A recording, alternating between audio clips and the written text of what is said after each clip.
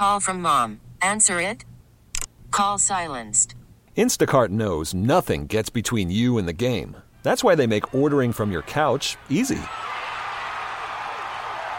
Stock up today and get all your groceries for the week delivered in as fast as 30 minutes without missing a minute of the game. You have 47 new voicemails. Download the app to get free delivery on your first 3 orders while supplies last. Minimum $10 per order. Additional terms apply. This episode is brought to you by Progressive Insurance. Whether you love true crime or comedy, celebrity interviews or news, you call the shots on what's in your podcast queue. And guess what? Now you can call them on your auto insurance too with the Name Your Price tool from Progressive. It works just the way it sounds. You tell Progressive how much you want to pay for car insurance, and they'll show you coverage options that fit your budget. Get your quote today at Progressive.com to join the over 28 million drivers who trust Progressive. Progressive Casualty Insurance Company and Affiliates. Price and coverage match limited by state law. Good evening, everybody. How y'all doing? I'm doing good. I'm going to be taking a few days off. Hope you are too. We're in the holiday season. So we'll be doing a little bit of a best of tomorrow night. But we got a great show planned for you. We're going to talk about tips to relax. I know we really do need to talk about things like that. I think not everyone's aware what's possible or what relaxation actually means or looks like. So we're going to be talking about that. Also doing some body positivity in terms of exercise. Why I want everyone, every single one, to be able to move their body and to feel good about it, you know, and there's so many different ways that we can do that. So we're going to talk about that. And also talk about how to have the difficult but important conversation with your family about COVID rules, COVID expectations, travel, whether you are, whether you're not, what you need. We're going to break that down for you. Really important, and I want everyone to start having that now. But in order to have the conversations, you got to really feel confident. So we're going to talk about what to consider, how to do it. As always, question of the night is up on our Loveline IG page. That is in the story, so weigh in on that. And then some DMs. And I want to just remind you guys to check in on people. I was talking about that last night, but please reach out and check in on people. Even the ones you think that are covered, you know, they're the strong ones, tons of friends, lots going on.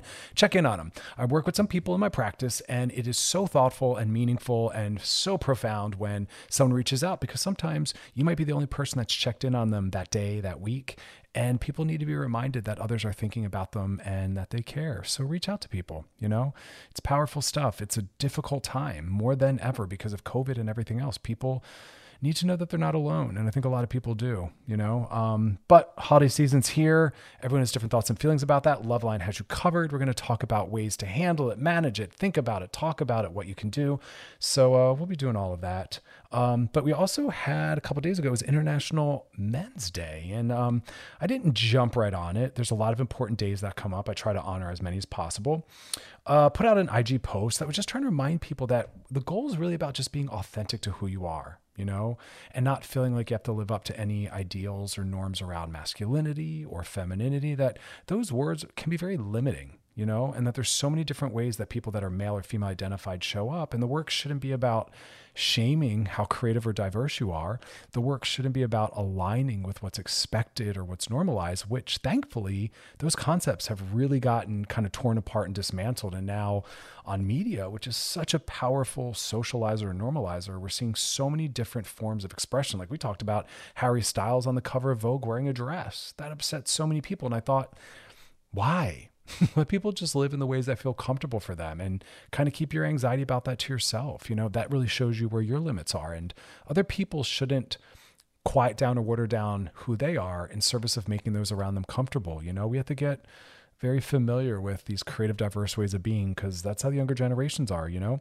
So again, I don't want people to be a real man. I want people to be the real them, be the real you, you know, and be around people that also support that, because toxic masculinity is real and it harms a lot of people, and it harms all of us. It limits all of us, you know? And I want men to be able to express a full range of emotions, all of them. I don't want people to feel like if they're male identified that they always have to be strong or muscular, right? Or aggressive. It's okay for people that are male identified to be more passive or soft or emotional, right? And they can be affectionate. And also, we're just trying to move away from the idea that strength is always aggressive or violent, that there's so many ways to move through the world as a male and to solve problems and to deal with feeling powerless or disempowered, but it doesn't always have to be aggression or violence, you know? And we want those in our lives to support that, because it's not just the work on the individual, it's what culture supports and allows. And so if you have a relationship with someone who's male identified, which I'm sure you do, really try to be someone who's there to let them be how they are and hold space for that. We need to be able to look out into the world around us and feel like it's safe for us to kind of be who we are. I talk all the time about men crying in public. We talked about Van Jones doing that on election night on air. I think it was CNN. And how it was so moving, but also really upset a lot of people. It's really hard for us to be ourselves, especially in terms of softness and vulnerability. It's one of the things that a lot of people in my office are practicing, and that's what therapy is centered around, being more available to themselves and to those around them in those ways. Because if someone can't be emotionally available, it really limits the ability to be intimate, right? And it has a circular effect. So let's start supporting those around us and raising our children to just be authentic and honest in whatever way that looks, and not having these preconceived notions or ideals or trying to squeeze them into boxes, because psychologically that's abusive. That actually falls under emotional psychological abuse, really limiting someone's expression and sense of who they are. And we don't want to do that to people we care about, right? We want everyone to feel good and empowered. So yeah, International Men's Day, it's really interesting. I know, we talk a lot about things like male privilege, but highest rate of suicide, men, and men really struggle often to seek mental health services. So therapy is for everyone. Just kind reminder around that. New Year's coming. Maybe that's a goal, to be more emotionally available, get into some therapy, do some of that work. All right, y'all. Question of the night, as I said, is up on our Loveline IG page in the stories. And coming up next, we're going to talk about tips to relax. Yep, I had to kind of remind myself of this as well. So we're all in that boat together. You're listening to Loveline with Dr. Chris on the new channel Q and on radio.com. All right, we're back and talking about ways to relax. It almost seems like a joke, right? I know times are very rough right now. And I know everyone's thinking, that sounds great. The concept of relaxing, not necessarily as realistic, but it really truly is. It's not as difficult as maybe we think it is. And when it's most difficult to relax is often when we most need it, right? And again, everything that's happening around us, we're very much dropped in this really pressurized, highly stressed, amplified context of COVID and, the echoes of the election, which, the president was decided. However, there's still so much more to come, because that's always the case with the Trump administration. So some people are sitting very much in that. And then also just worried about the holidays, right? They're different this year, and people are wondering, well, them being different this year is yet another stark reminder of the fact that we're in a pandemic for those that were able to kind of dissociate from that. So how do we really relax? And I think that it's an interesting question, because if you pose that question, and maybe try that, ask your spouse or a friend or another loved one, like, hey, what do you do to relax? A lot of people don't have good answers, or the answers they give you is just kind of like, eh. So the first thing is you have to actually know what relaxes you. And I had to take a lot of time to actually figure that out. I didn't want to just follow these standardized ideas of what's calming for others, because I'm not really the bathtub kind of person, right? And I'll hear people say things like that, like, oh, I take a really beautiful bath and I light candles and I put music on. I wish that was soothing for me, but in fact, it isn't. So you have to first know what very much works for who you are. Yoga is kind of the same thing for me as well. I'm not a yoga person. I actually tend to do better at times with a lot of exertion. I can do things that are very, very centered and mindful, like my reading and my writing and other meditative things. But things like yoga or baths just were not two things that tended to work for me. And people that have been following my work for a long time, y'all might remember I took a yoga teacher training a couple years ago. It was about 2 years ago, because I really wanted to understand the theory of yoga, the practice of yoga, and try to find ways to better apply it to our lives. And that journey really took me somewhere else. So I'm glad I went through that, but it also helped me realize that it wasn't necessarily the best vehicle for me to find relaxation. So I had to figure out what that meant for me. And for me, a lot of it led to reading and writing, where I had to have this certain entry point. My entry point into the most powerful form of relaxation for me, based on who I am and the lifestyle I lead, was that I had to leave my home. So I'd go outdoors to like a coffee shop or somewhere outdoors. So I needed to change my environment, right? It was really hard for me to do the relaxation I needed to do at home or at the office. So I go to a different environment. That's what I need. And then I find something that kind of segues from high activity into low to no activity. And that's where reading came in. I would read. I was active, but then I was also slowly kind of backing off of heavy exertion. And then at some point I would kind of move into writing. And that was really what kind of landed the airplane. And so you have to figure out what your process is. Some people, they need to front load a few things to get to a place where they can relax, right? Where it's kind of more of a ritualized process. And I even see that clinically. When I would come home from the office, I wasn't able, like a lot of other professionals, to just switch over and be like, I'm home now, you know what I mean? And leave your professional identity behind you, or the stresses associated with your professional identity. I had to go through a ritual, and we, in our culture, we don't have rituals, but rituals are powerful ways that we start to shift a psychological state and move in from one to another. And we need to sometimes have an action tied to that. So what I would do is I would immediately change out of my work clothes, because the clothing I was wearing was very much tied to that. And then I would shower. And as simple or as complex as that sounds, that allowed me, in changing clothes and showering, to then be like, I'm now home.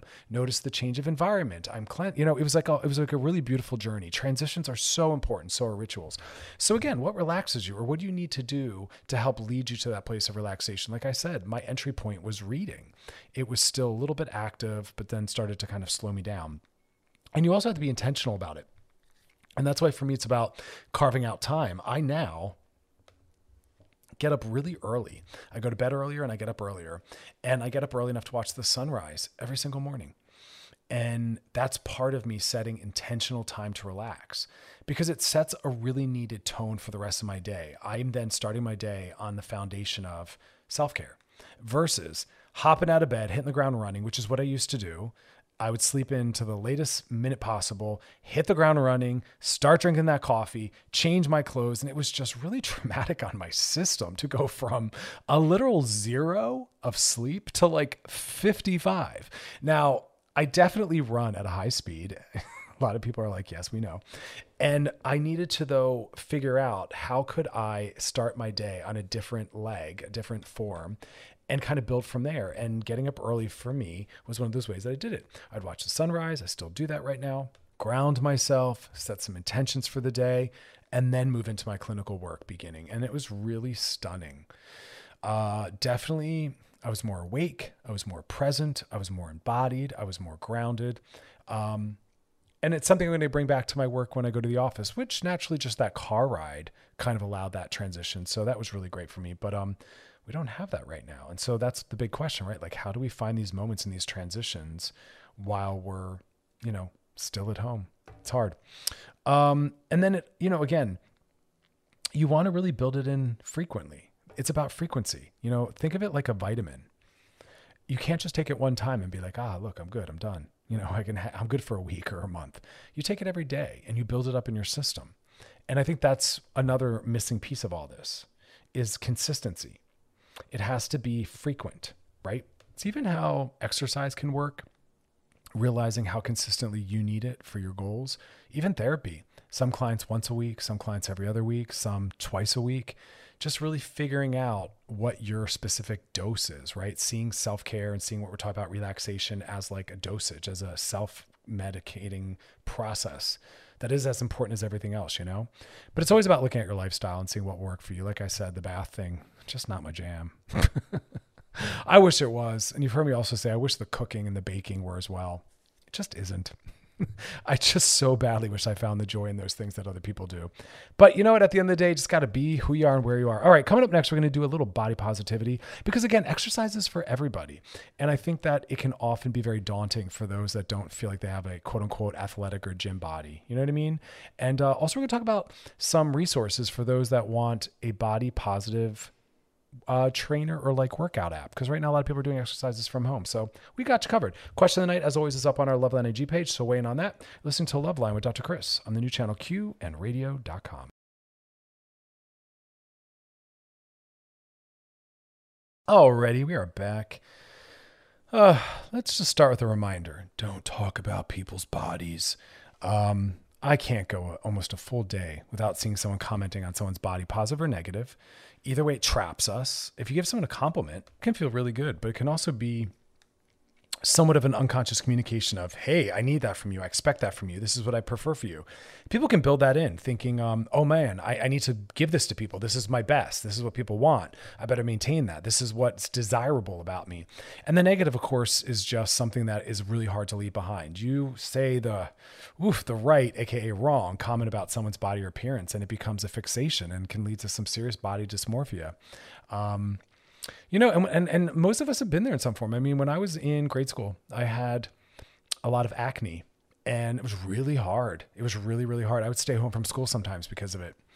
And throughout my life, I've gotten compliments or negative feedback at different times based on my body shape or size.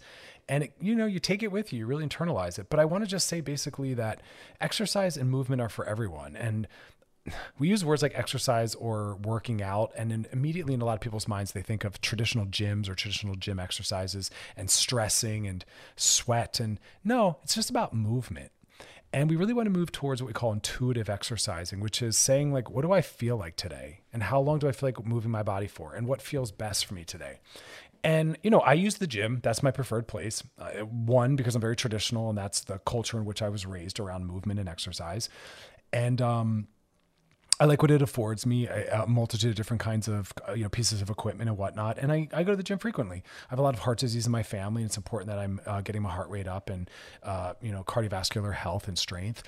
But I also just like the power exercises because there's something very embodying and meditative for me in those short bursts. And I do a lot of my best thinking and creativity there. I'm always in my notes on my phone taking notes. And when I'm at the gym, my music's on and I'm disconnected from everyone. It works very well for me. But I do it in an intuitive way, intuitive exercise. I'll say, what do I feel like doing while I'm here today? And how long do I feel like being here for? And I check in with myself. Do I feel like I'm done? If I am, I go home. I don't set goals as to how many exercises, how many sets, how long I need to be there.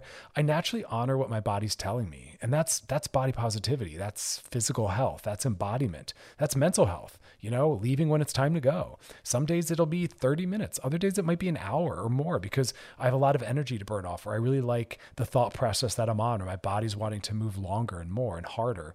And you just kind of go with that. And whatever comes of that is what comes of that. I just know that I'm taking my physical vitamin, and I don't care about how I look. I don't weigh myself. I don't stare at myself in the mirror. It is what it is. You know what I mean? Like, I'm vegan. I eat a plant-based diet.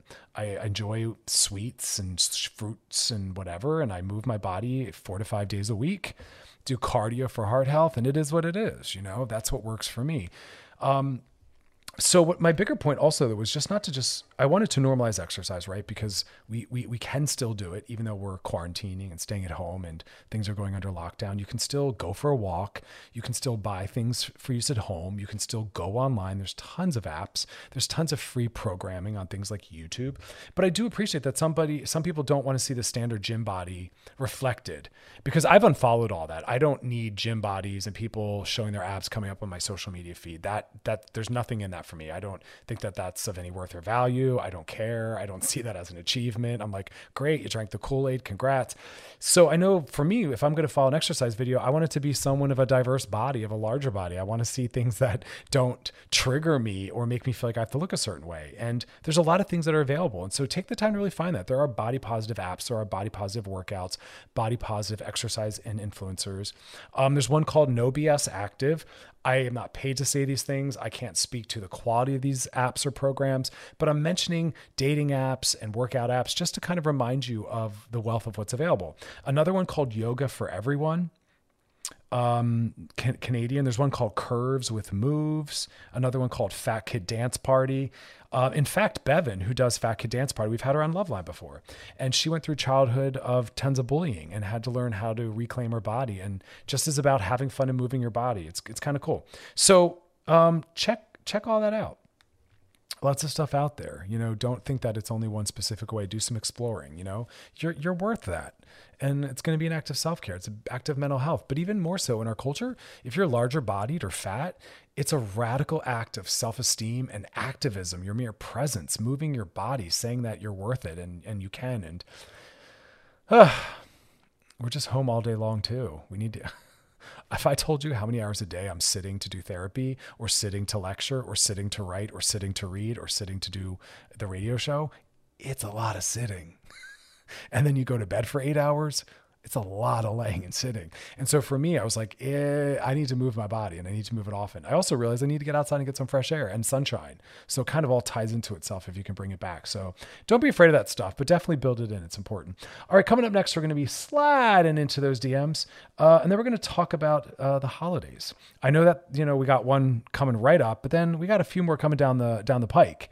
It's going to keep changing our relationship to these things and our feelings. So I'm prepping you. We're dipping our toe in. We're going to start talking about it. You're listening to Loveline with Dr. Chris on the new channel Q and radio.com. All right. I'm looking at an article here. This stuff is so adorable. It's a story about seniors that are buying tiny homes together with friends to live off grid for the rest of their years. I love that. What a great thing to do. First off, to own a tiny home, right? Not a lot to worry about maintenance wise, not a lot of cleaning, mobility issues. Very cozy. You're doing it with your friends, so they're right there next to you. But more importantly, off grid, not participating in the capitalist consumerist system.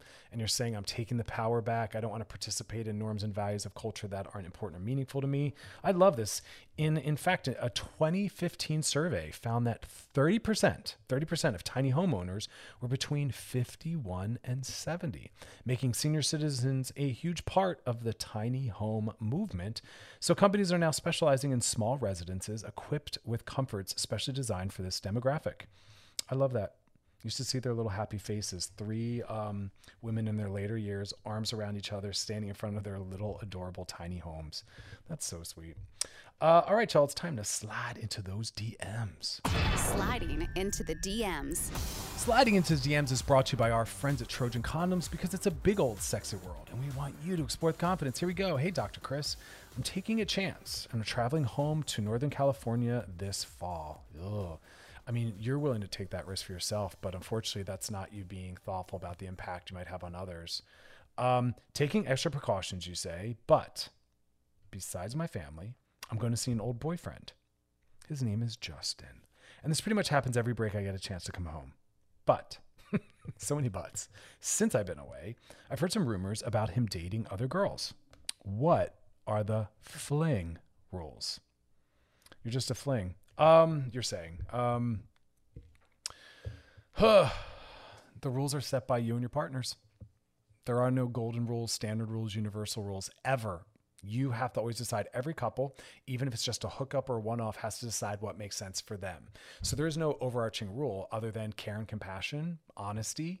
So you have to tell me, what are you looking for? You're saying it's just a fling. You said you think he's dating others. Do you have the right to ask him about it?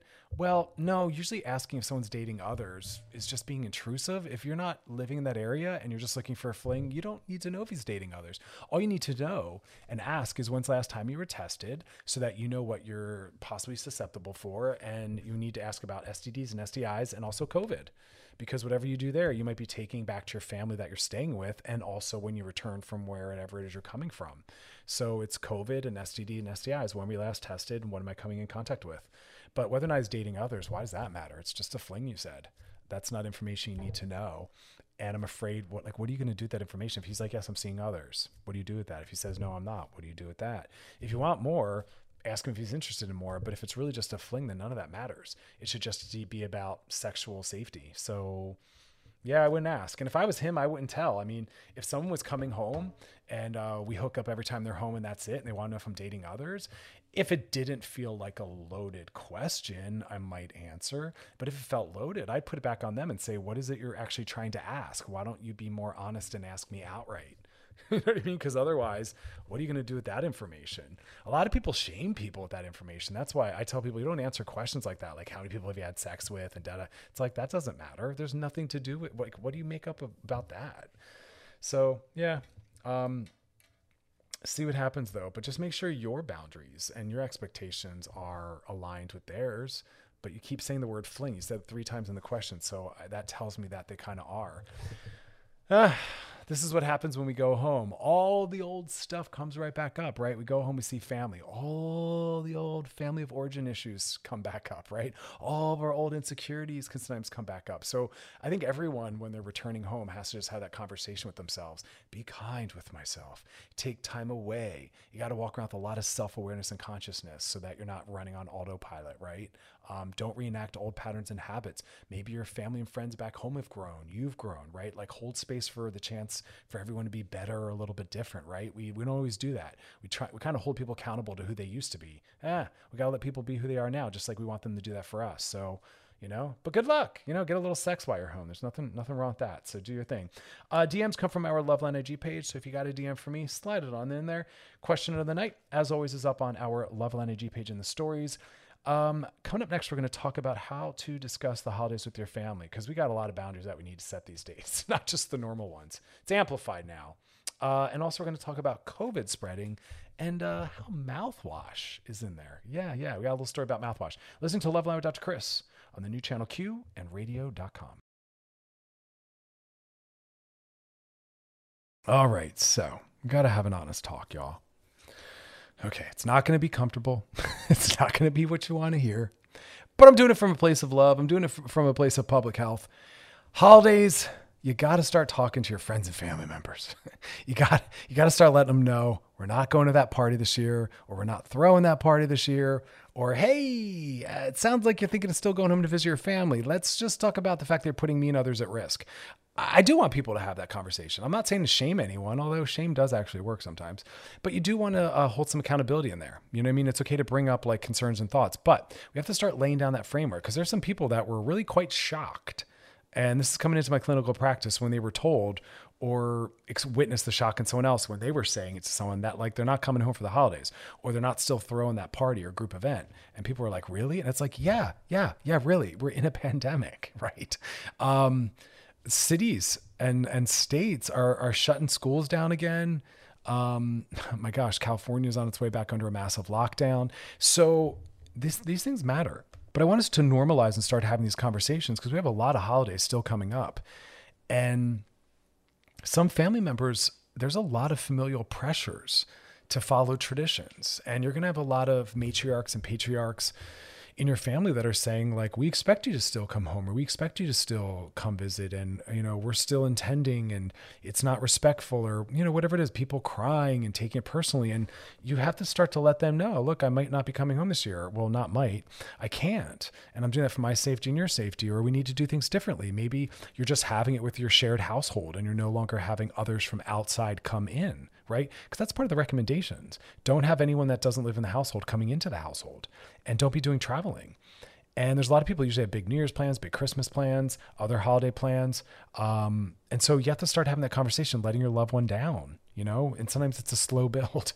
You're not ready to make that comment yet. You're just talking about those raising numbers, you know what I mean? And recommendations that are kind of flinging around. So sooner is going to be better. So start having that conversation now, giving yourself a little bit of lead time, starting to normalize that, hey, we can still, like I keep saying, decorate. We can still play the music. We can still watch the movies, still make the food, still dress up. But it might just be a table for one or table for four. We're not all coming together. We're going to be able to do it next year if we do what we need to do this year. Look, death is not worth attempting to be together for a holiday. We can still be together emotionally. We can still be together via technology. Again, it's not the same. I know that. My family's all on the East Coast. I would love to be spending the holidays with them. I won't, out of protection for them, protection for me, and protection from everyone else I come in contact with. I would not want to go home and find out I brought something home because I'm asymptomatic. Dr. James Q. Simmons, our buddy at Loveline and Channel Q, he was on I'm Listening Live, and he was saying the same thing. He's like, listen, 40 to 50% of people that are positive aren't aware because they're asymptomatic. When he said that went deep. I was like, wow, that's horrifying. Because a lot of people are like, I feel fine. I must be fine. No. That is not the case, And it's not worth death or injury or someone being really sick for the sake of just quote unquote coming together for the holidays. So have that conversation sooner than later. That's what really builds it in and normalizes it. Don't put it off. You want to start to get that going. And also, really go hard with the facts, stick with the facts. Let them understand why. And not always does that work for people. Some people, that just becomes a debate, right? About who put those facts out there and why. And for those individuals, you want to just set the boundary. Hey, listen, I'm not comfortable. You know what I mean? Because when you do open up a conversation about facts, you do set it up for the possibility of someone trying to debunk them or challenge them or not buy into them. So it's okay to just set the boundary. Hey, that's just not going to work for me this year. You know, it's a commitment I made to my family or my friends. I'm not comfortable doing that, you know, and that's got to be okay. And then we kind of land on like, this one's really interesting. The whole thing about your thoughts on others. That's what's coming into my office a lot is, how do I weigh in on what I see to be really dangerous or problematic decision-making on other people's parts? And there's not a solid answer. If it's someone you close to and you have the kind of relationship where you can be like, yo, that doesn't sound smart. I'm worried about that, or I'm worried about you, then do so. But for others, you don't have the kind of relationship, then you have to kind of just mind your business, but you also get to set your boundaries with them.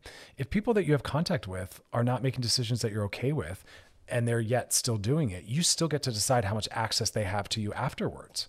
You know, you might not be able to weigh in on your friend or roommate going home for the holidays, but you sure as heck do get to decide whether or not they come home and stay with you. And that leads to another issue. What do you do when you're cohabitating and you have a roommate or a friend or a loved one who isn't following the rules? Well, living together requires our ability to talk like that. And if you can't, you shouldn't be living with someone, right? Like, know that a prerequisite to live with someone is the knowledge that we're able to come together on agreements about how to run the household. And safety is part of that. And for some people, they're like, oh man, we never realized that that was something we weren't able to do until now, right? And so it's a little bit of push and pull. Maybe you have to self-isolate in your bedroom. I mean, tough times call for tough measures, but I want everyone to be compassionate. Remember, everything you're doing impacts those around you. I'm worried about students that went off to school or coming home, then going back, because they can be taken in one direction or the other. You know, that's how things really spread.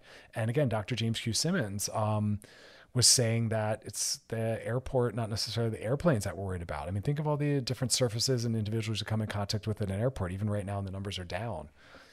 Oof, you're not getting me in an airport or on an airplane anytime soon, because I'm not taking any risks, you know? So start these conversations now, though. That's the most important takeaway. Knowing that it might be something you keep returning to or kind of, you know, chipping away at and coming back with more information or more ideas. You know, get creative, y'all. We're all doing the best we can. All right, coming up next, we're going to talk about some more COVID information. Always new stuff coming out. I want to make sure everyone's up to par. And also, we're going to talk about mouthwash. Yep, stick around and find out why that is important. You're listening to Loveline with Dr. Chris on the new channel Q and radio.com.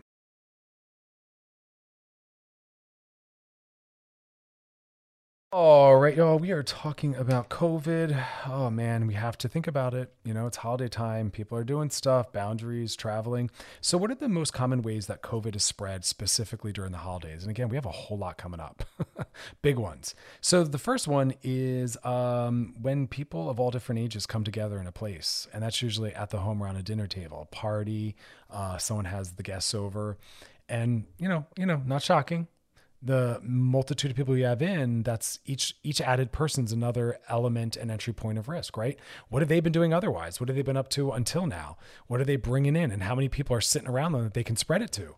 Because, you know, again, like I love when people are like, oh, we were very cautious. And then you see the photos and they're not wearing masks or they're like a foot or two away from each other, holding each other, hugging each other, drinking and leaning on each other. Because remember, it's the indoors. It's the numbers in the indoors. Because the safest thing is what? The least number of people possible, outdoors for a short period of time, 6 feet apart and masked.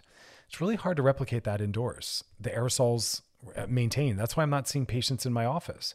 I don't feel like I can protect them or myself with multiple people coming in and out, not knowing what else they've been up to or coming in contact with prior to entering my office. What are they leaving behind?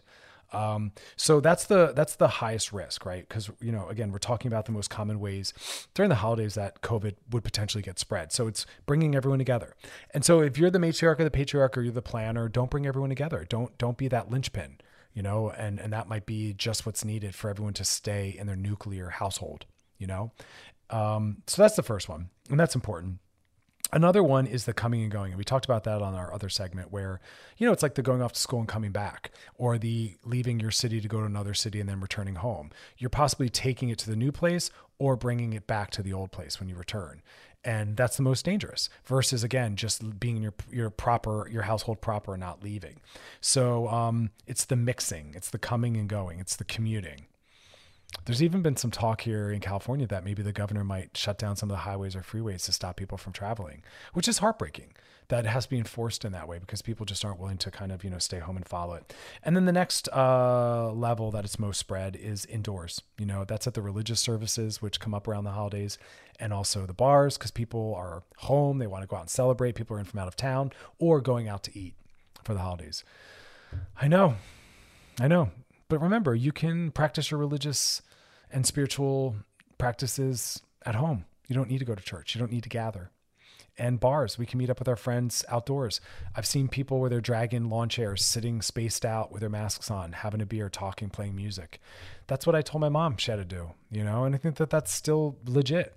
I've met, I think, 2 friends, and that's what we did. Sat outside, across from each other, fresh air, sunshine, caught up a little bit. It was good. We need that. Make a little eye contact, be in the presence of someone we feel safe with and care about.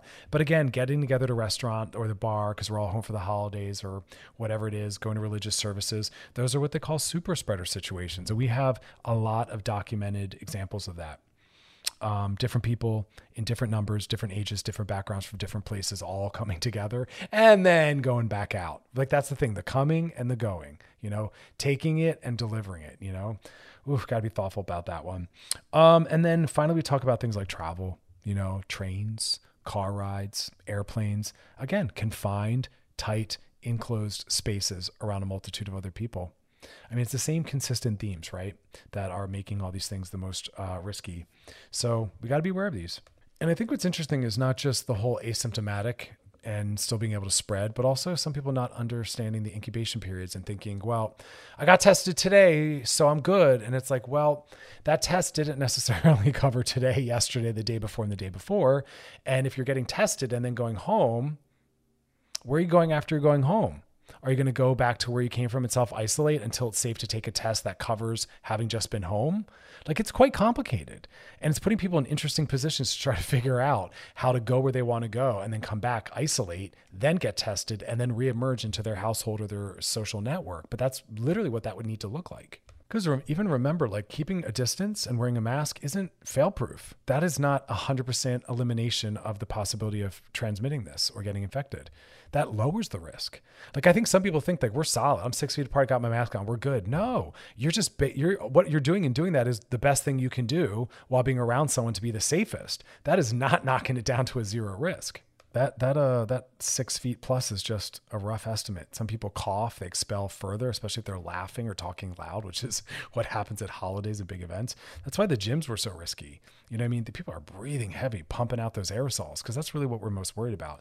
But, if you're like the center point of the family, you kind of get to set that standard. So please take all this seriously. People follow your lead. The mom, the dad, the grandparents, or the aunt and uncle. Like, you have to be the one that starts to normalize. Like, we're going to be very particular. We're going to be very cautious with each other, right? You kind of set that tone. So, step up to that, please. And I wanted to just quickly cover also mouthwash. So I'm the son of a dentist, and my dad was such a proponent of mouthwash. And just looking at medical studies unrelated to COVID, it showed that frequent mouthwashing really helped people with their immune system because we carry a lot of bacteria in our mouths. Often. Now, this is coming from our own radio.com. They're looking at a study that shows promising signs that mouthwash may help kill COVID-19. Again, we're not claiming it's a cure-all. We're not putting false or fake information out there, but it's something to consider because it definitely does kill things in your mouth. And this is a study that came out of Cardiff University. And it's not peer-reviewed yet. It's not published in a journal, but it's showing that mouthwash can help wipe out the virus in saliva. Right? We think about using alcohol of a certain percentage on our counters, and that's the, most effective agent within a mouthwash. But it does not show evidence of a treatment for the coronavirus as it does not reach the lungs or respiratory tracts, right? So it's just going to help in the mouth and the saliva. Because again, the virus is respiratory. It gets down there deep. You can't get the saliva down there. And that kind of is reminiscent of the whole bleach thing. People pouring bleach down their throats, trying to drink it. God bless what we'll do. You know what I mean? All you got to do is stay home. Then you don't have to worry about drinking the bleach or using the mouthwash. That's a joke. Don't do that. All right, question of the night coming up next. So weighing on that, as always, that's on our Loveline IG page in the stories.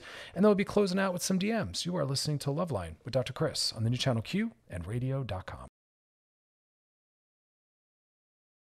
All right, y'all, we're back. I'm looking at an article here. Oof. Heterocentric norms are ridiculous sometimes. A woman, this is the title of the article. Woman refuses to cancel her wedding after her older sister complains about not marrying first. Yeah, don't cancel your wedding. Your sister's anxiety or fragility around the fact that she's older but you're marrying first is her issue to work on. Dear God, don't accommodate that. Say to her, that makes no sense. That's not a real thing or a rule that you have to get married first because you're older. I'm sorry that you're buying into gender roles and heteronormative ideals, but like, this is my wedding. Can you be happy for me? Dear God, it's not about you. Like, your wedding is not about your sister and her anxiety. And she wants you to cancel. Like, how? Whoa, narcissism. Yeah, please don't feed that. I feel sad for anyone who also has to go up against that. It just, life doesn't work like that. Your age or birth order doesn't promise anything, nor does it give you a right to demand anything like that. So yeah, you still have your wedding and you let your sister go cry her tears somewhere else. Like, that's ridiculous. Now, ageism is real and she's applying it, misusing it against herself, thinking that her age has anything to do with anything. Like, dear God, maybe use your sister's wedding, if you want one yourself that badly, as inspiration or motivation to be a better human being. Because if this is how you act, you're not that great of a person. And this is maybe why you're single. Like, where else does your self-centeredness show up? Because that's all I'm hearing. Your sister says she's getting married and you make it about the fact that you're not, and you want her to cancel her wedding. That's really, really self-centered and selfish. Like, let's just call that out. I see these things and I'm thinking, like, this is real stuff. People actually live in the world like this, making these demands and with these expectations. It's heart-wrenching. But now it is time, though, to go question of the night. Question of the night, as always, is in our Loveline IG page in the stories. Tonight's question asks, what is one thing you miss and won't be doing this holiday break that you normally do? For me, it's everything. I'm going to miss everything and I won't be doing anything that I normally do. No, I kid. I'm telling everyone, still have a holiday, but have it with yourself or whoever's already in your home. Bring no one over. We will be all right without it. Different does not mean broken or canceled. I'm saying dress up, cook your favorite foods, play the music, watch the movies, but it's different. It might be you by yourself. It might be just you and your family. That's okay. Use it as a time to rest, be more reflective, make it bigger and better next year. And for some people, they're just saying, I'm not acknowledging it. That's cool too. Do you? Drink your drinks, eat your donuts, watch your movies, and go to bed early. You know what I mean? Like, we don't have to make that day anything. We don't have to make it what it might have been for others, you know? Like, we need to be more mature and above this ritual that can terrorize some people, right? Everyone thinks everything has to be done a certain way. It doesn't. Be creative and diverse, you know? Queer the holiday. Question night, though, is what do you miss and what that you won't be doing that you normally would? First person said, well, actually, let's look at a number here. We got some stats. Sorry. Moving too fast. 54% of people said that what they'll miss and they won't be doing is traveling to see family. So that's great, but we need the number to be higher than 54 that aren't traveling. The rest of you, shame on you. 32% what they'll miss but won't be doing is a Friendsgiving. And I'm proud of y'all. Like, you should not be getting together with your friends. You should not be bringing that many people together and sending them back. That is how we create super spreading. 12% aren't going to be leaving town. Good.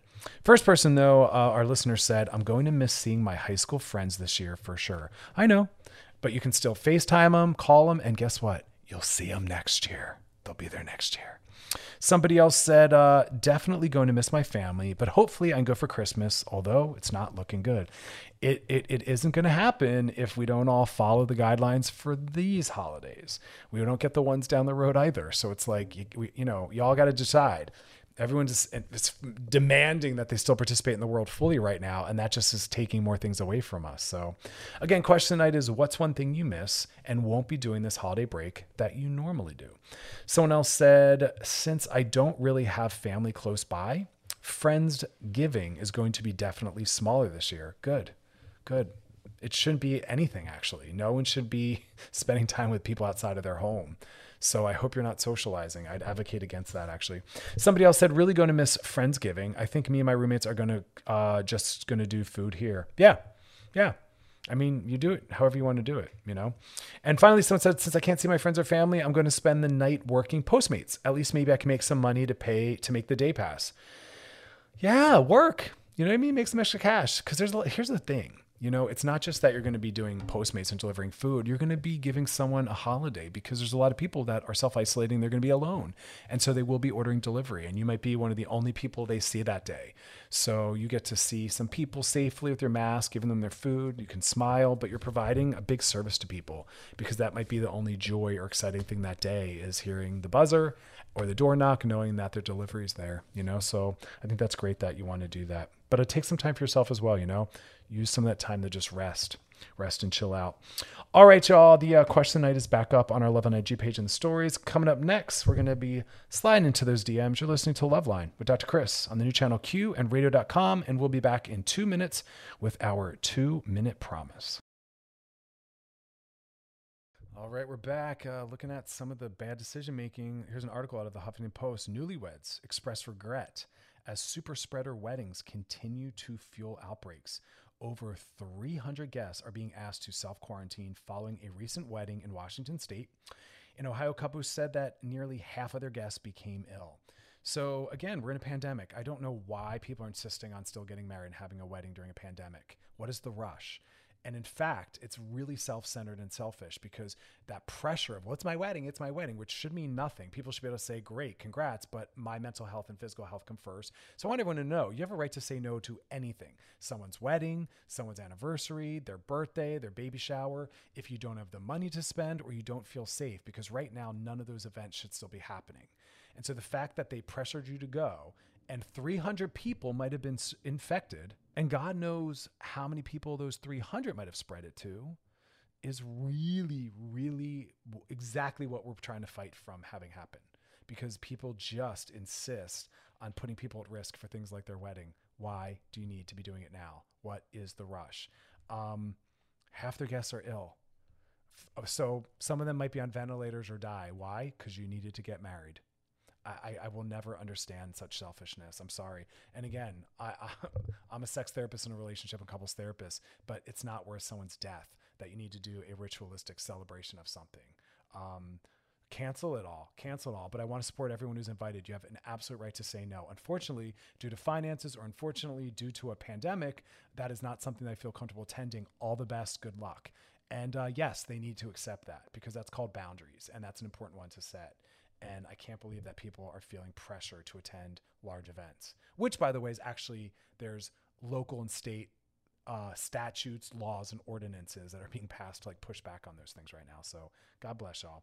All right, though, let's do a DM. Sliding into the DMs. Sliding into the DMs is brought to you by our friends at Trojan Condoms because it's a big old sexy world, and we want you to explore with confidence. Here we go. Hey, Dr. Chris. My name is Alyssa, and I've been dating the guy Richie for almost 2 years. We've never seriously talked about our future until recently because I'm looking to get a new job and I'm wondering if I should look near where he lives. He lives in San Diego, or if I should stay in Los Angeles. I asked him if he would see us in the future together and he just said, I don't know, maybe. It's not a very solid answer, right? I asked him if I should think about applying for things in San Diego and he just said, you should do what you want. I feel like if I ask him more questions, he'll just shut down. But I kind of like to know where our future could be. He just told you. That is the most, that answer, what he told you, is a sign of I don't care. He literally said, I don't care. Do what you want. Do what makes sense to you. AKA, I don't care. AKA, I'm not trying to make sure that we have a future together or in the same city. He gave you his answer. Not outright. It's very passive, but there's a lot being communicated in those non-response responses. I don't know what more you should ask. I don't know how else you could ask more other than maybe just the question, do you not see me in your future? That's all you got left to ask. But otherwise, he's good with the fact that maybe you won't live in his city or get a job there. Clearly, because he said, do what you want to do. So either he's just so super duper that he supports whatever's in your best interest, which might be possible, but it really sounds like he just honestly doesn't care. And so the question falls on you. How do you feel about being 2 years into something when someone doesn't really care if you move to a city or not? So it kind of falls back on you. What do you want to do about that? Because that's pretty profound of an answer. A lot of people think that time definitely means intimacy and commitment, but your question shows how it doesn't. For some people, that's casual, and it continues to be casual. And not everyone dates in service of moving towards something more serious or committed. They don't, and they don't have to. Dating someone, even someone for 2 years, isn't a promise that you want or are open to more. It just is what it is, and maybe this person actually doesn't ever want that kind of commitment. Maybe this person isn't someone who wants monogamy or marriage, and that's okay too. But that question really left you with a decision that you have to make. Do you want to stay in something where after 2 years, their questions are, do what you want to do? I don't really care, So it falls back on you, but I'm sorry because it didn't sound like you got the answer you wanted to get. But yeah. All right, y'all, that is our show. Tomorrow is a holiday, so Loveline will not be airing. We'll be doing a best of, though, so stick around for that. Please take care of yourselves. Focus on self-care. Focus on joy. Focus on rest. That's what I want the next couple days to be about. But I'll be back on Monday. But until then, you can check out past episodes of Loveline over at wearechannelq.com. And be good to each other. You know what I mean? It's all about, we need a lot more care and compassion. And finally, please check in on people. There's a lot of people that need to know that there's someone there for them, that there's someone thinking about them. Just fire off a quick text. It doesn't have to be a communication or a conversation. Just, hey, on my mind thinking about you. It means a lot to people. We gotta look out for each other. All right, y'all, as always, thanks for hanging out. And you have a beautiful, beautiful rest of your night.